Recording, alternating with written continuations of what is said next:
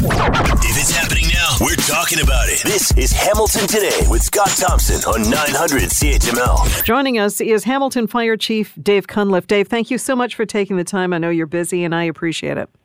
No worries. Thanks for having me, Shona. So if somebody is doing their own home fire audit or fire inspection, what should they be looking for?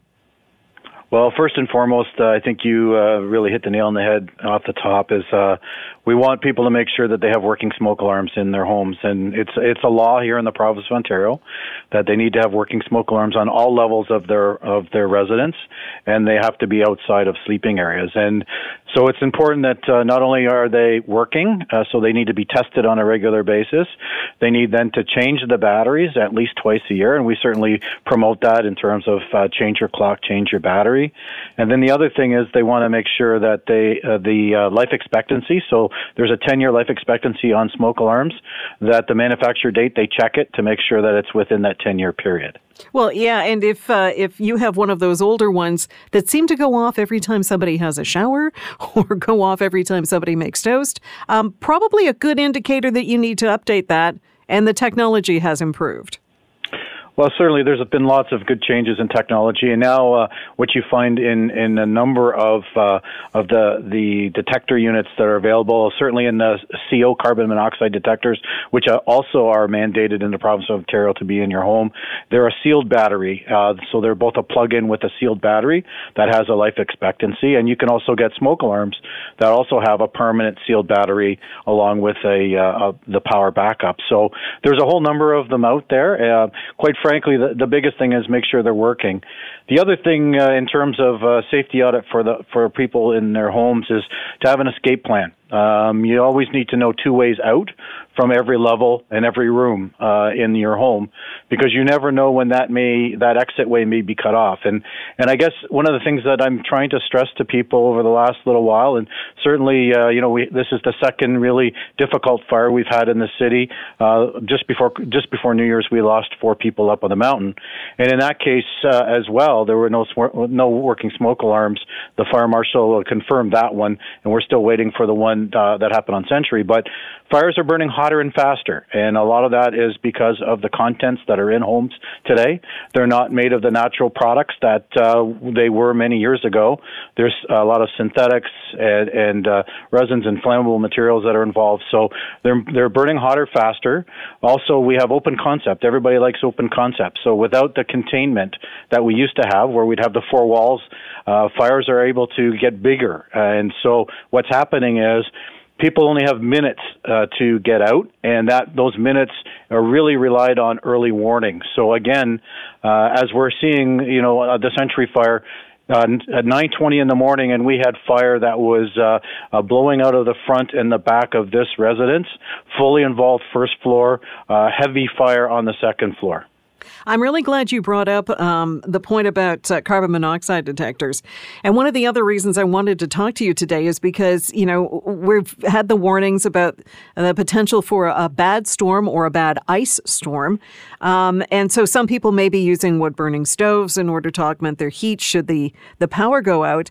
And having a carbon monoxide detector is really important in those situations. Well, yeah, it is.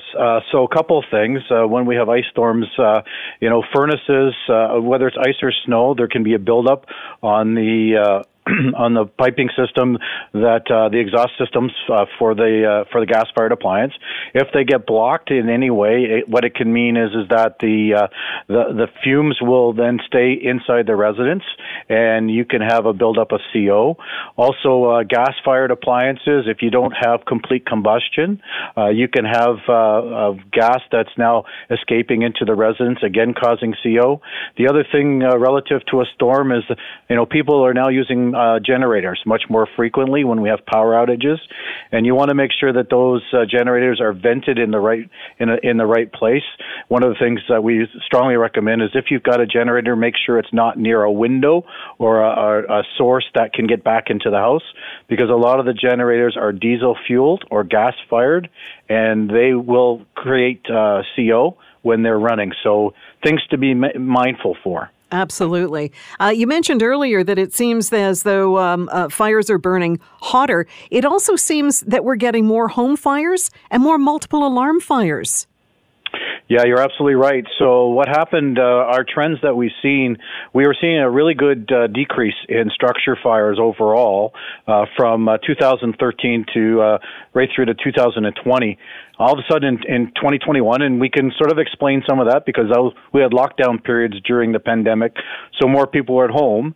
We saw an increase. We saw the same amount of increase in 1 year that we had seen a decrease in all the years prior, and that increase continues. So last year, 2022, we ended up with 323 structure fires in the city, and 72% of those, 235, were residential structures. The big thing is there's a couple of things. One is that 51% of those homes did not have working smoke alarms. So that, again, back to our earlier conversation, absolutely critical. The other piece is that you're right. These fires are bigger, and when they're happening in high-density homes, townhouses, things of that, structures of that nature, is not just confined to the one unit anymore because of the way that these fires are growing faster and then spreading. So we saw multiple alarms, which means a much larger amount of resource required to deal with these calls. It's almost gone 2.5 times since 2019. So we had 40 of these events last year. We're already at 10 this year.